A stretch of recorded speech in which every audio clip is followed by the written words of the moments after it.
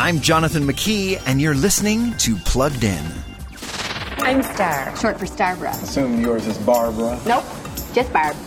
Plain old Barb. In the movie Barb and Star Go to Vista Del Mar, now available to rent, stream, or buy, two middle-aged best friends from the Midwest realize they haven't had a new adventure in years. So they head to Florida to make some new memories together. And boy, do they succeed. The high points here involve these two friends' deep loyalty.